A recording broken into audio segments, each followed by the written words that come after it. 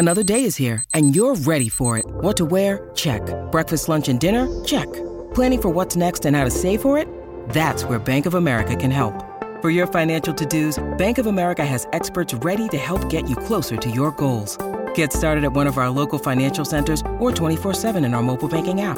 Find a location near you at bankofamerica.com/talktous. What would you like the power to do? Mobile banking requires downloading the app and is only available for select devices. Message and data rates may apply. Bank of America N.A., member FDIC. One thing I haven't covered is Michigan. Michigan this year, their win total, the good old-fashioned 9.5. Yeah. Best fight song in college football? In college sports? What do you think? I think that and Rocky Top are the two best. Yeah. Oh, Rocky Top. Michigan's, Rocky Top. it sounds like it just sounds like a NCAA football. It does. It's so It good. makes me want to wake up early because I wasn't supposed to be on the game all day. So if the earlier I woke up, I could play NCAA. Path to greatness, race for the Heisman, all that stuff. And the intro would just play that beautiful fight song. It's a great song. And Nostalgic. Q, last season, they had a great team, didn't they? They did. 12-2. A lot of khakis, a lot of Jordans. 8-1 in conference play. They finally were able to beat Ohio State, get over that hump. They won the Big Ten. They made the college football playoff, all first for Jim Harbaugh. Checked off a lot of boxes last year, Q. He exercised a lot of demons. But I still think you saw the difference between Georgia and Alabama and the gap between Michigan, right? Yeah. Like, you can beat Ohio State, you can win the Big Ten, but there's still a next level you have to go to win a natty. But still, not taken away from anything they did last season. Sure. Unbelievable year. Now, coming back this year when you forecast the Michigan Wolverines, again, they're going to want to run the football, Q. And last year, they were great at that. They led the Big Ten in rushing.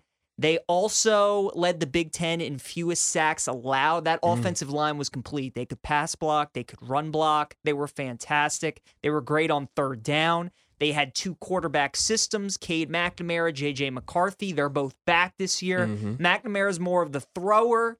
McCarthy's more the guy who uses his legs. He comes in, adds that running element to the Michigan offense. And the coaching staff, they're kind of playing this close to the vest because they don't want either of these guys to transfer. Right. They know if they declare one of these guys a starter Somebody's now, out of there. somebody's gonna try and poach one of these guys to come play for them. So they're keeping it a two quarterback system as of now. I think that's going to stay all the way to form up until the start of the season. This receiving core, Q, is going to be interesting, and I think Ronnie Bell is the whole key for Michigan this season. People forget Ronnie Bell got hurt, and Michigan still did what they did. He was the best player on their offense last season. I know Hassan Haskins, the running back, was unbelievable, but Bell is a monster. And he comes back. If he returns to what he was before the injury, I mean, look out, because they have Cornelius Johnson back. They have Eric All back at tight end. Those three guys is going to be a nice group for McCarthy and McNamara to throw to.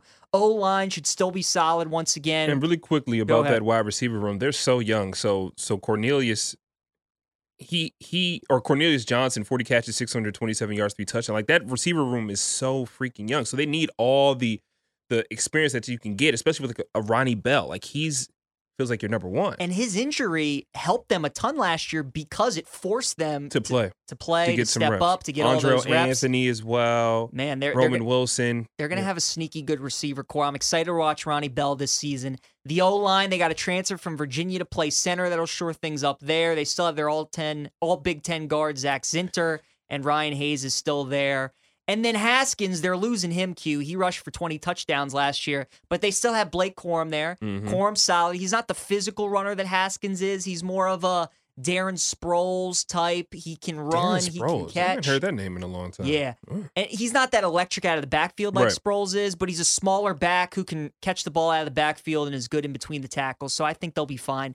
Defensively, to me, is going to be the key for Michigan this season. We know they lose the two pass rushers, Hutchinson and Ajabo. Yep. No replacing those guys. But they also lose their defensive coordinator. And I thought Mike McDonald was fantastic. Yeah. He leaves. He went to take the Ravens job. I was thrilled when they hired him. I thought that was great. Yep. Jesse Minter now comes over. I knew you were going to slide that in there about, your old I Baltimore Ravens. Love that Mike McDonald hire. Yeah. Then Jesse Minter comes over from Vanderbilt, and he's going to be the new defensive coordinator. So, I mean, good luck to you, Mr. Minter, because you got to replace Hutchinson and Ajabo. You got some big shoes to fill. Several of their top tacklers are gone. Now, they do return some guys in the secondary. DJ Turner's still there. RJ Moten, the safety's there.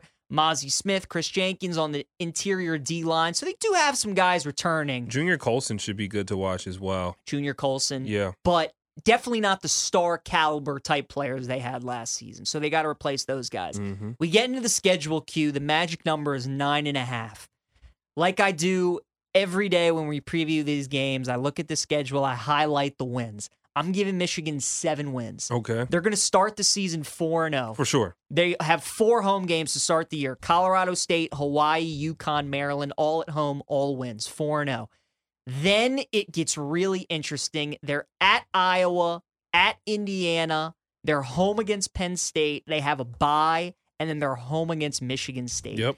That 4-game stretch is going to be the entire key. Mm-hmm. It's going to be the whole key. Because after Michigan State, they're at Rutgers, they're home against Nebraska and Illinois, and they're at Ohio State. Right. They're going to beat Rutgers, Nebraska, and Illinois. They're going to lose to Ohio State. So we have 7 wins. We have a loss to Ohio State, and then we have those 4 games at Iowa, at Indiana, home versus Penn State, and home versus Michigan State. Q, I'm going under on Michigan. You are. Every year they lose a home game that they're not supposed to lose. Mm-hmm. They're going to be favored in all their home games, but they're not going to win all of them. Either Penn State or Michigan State's going to beat them. I'm thinking it's probably going to be Penn State this season. Michigan State has their number. Everybody talks about Ohio State. Michigan State, man, Harbaugh's only beaten them once, too. Yeah. He has problems beating Sparty. I think he gets the job done against them, though, this year.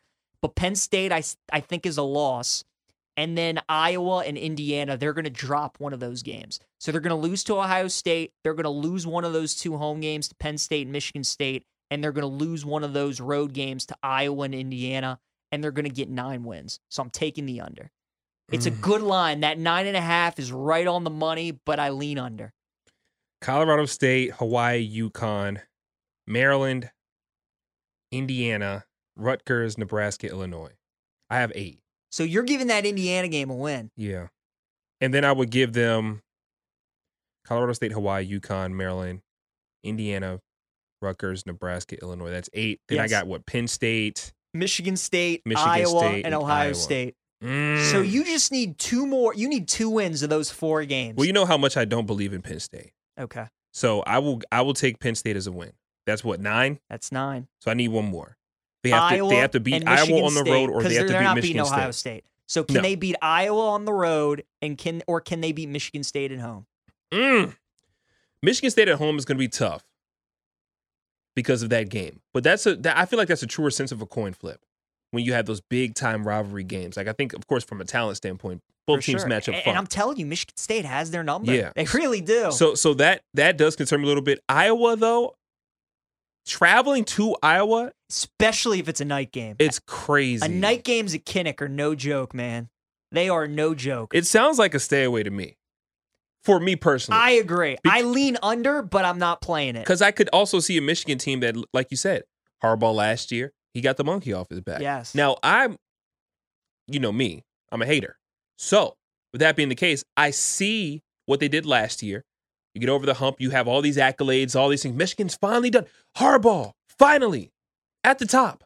This is the hump that but me, I'm like, okay, after that, I kind of want to fade you now. I kind of think after that, like all that you put into last season, and also the players that you had, that had a lot to do with masking some of the downfalls of that scheme defensively. When you have superstars there, you can get away with some things. I think it's going to be a harder coaching job this year. Of course, without top, 10 picks on your defensive line, of course.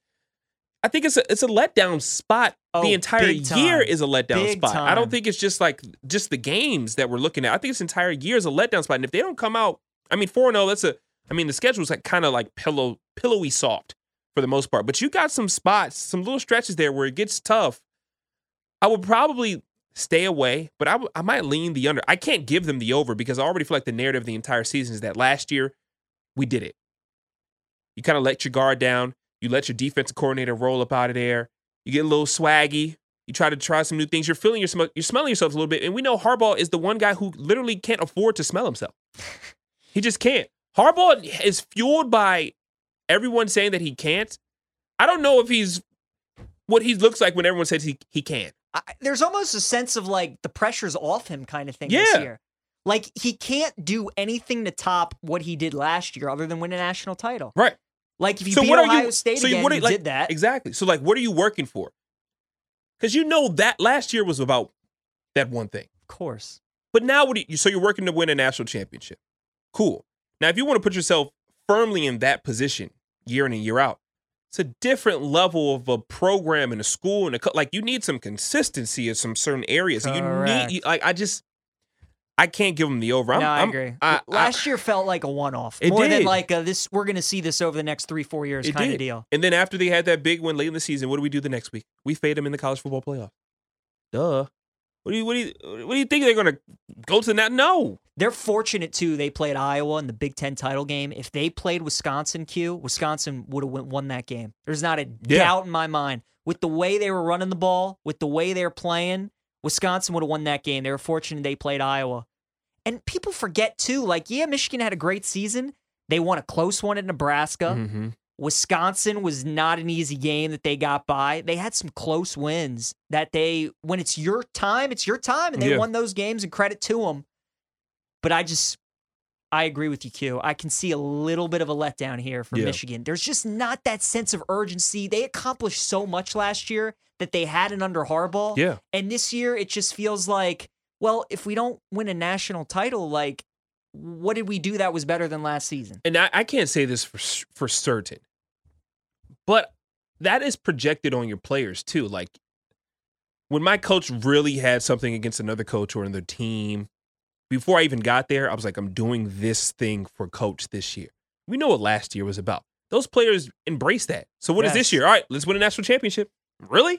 That's the motivation, Michigan? It's just not that easy. Not this team. Not this team. You didn't do it last year. And there's a guy named Nick Saban around the corner and some other guys too. Those guys. Kirby Smart. They're pretty good. Always there. Under or stay away from Michigan. We don't believe in the chino pants and the Jordans.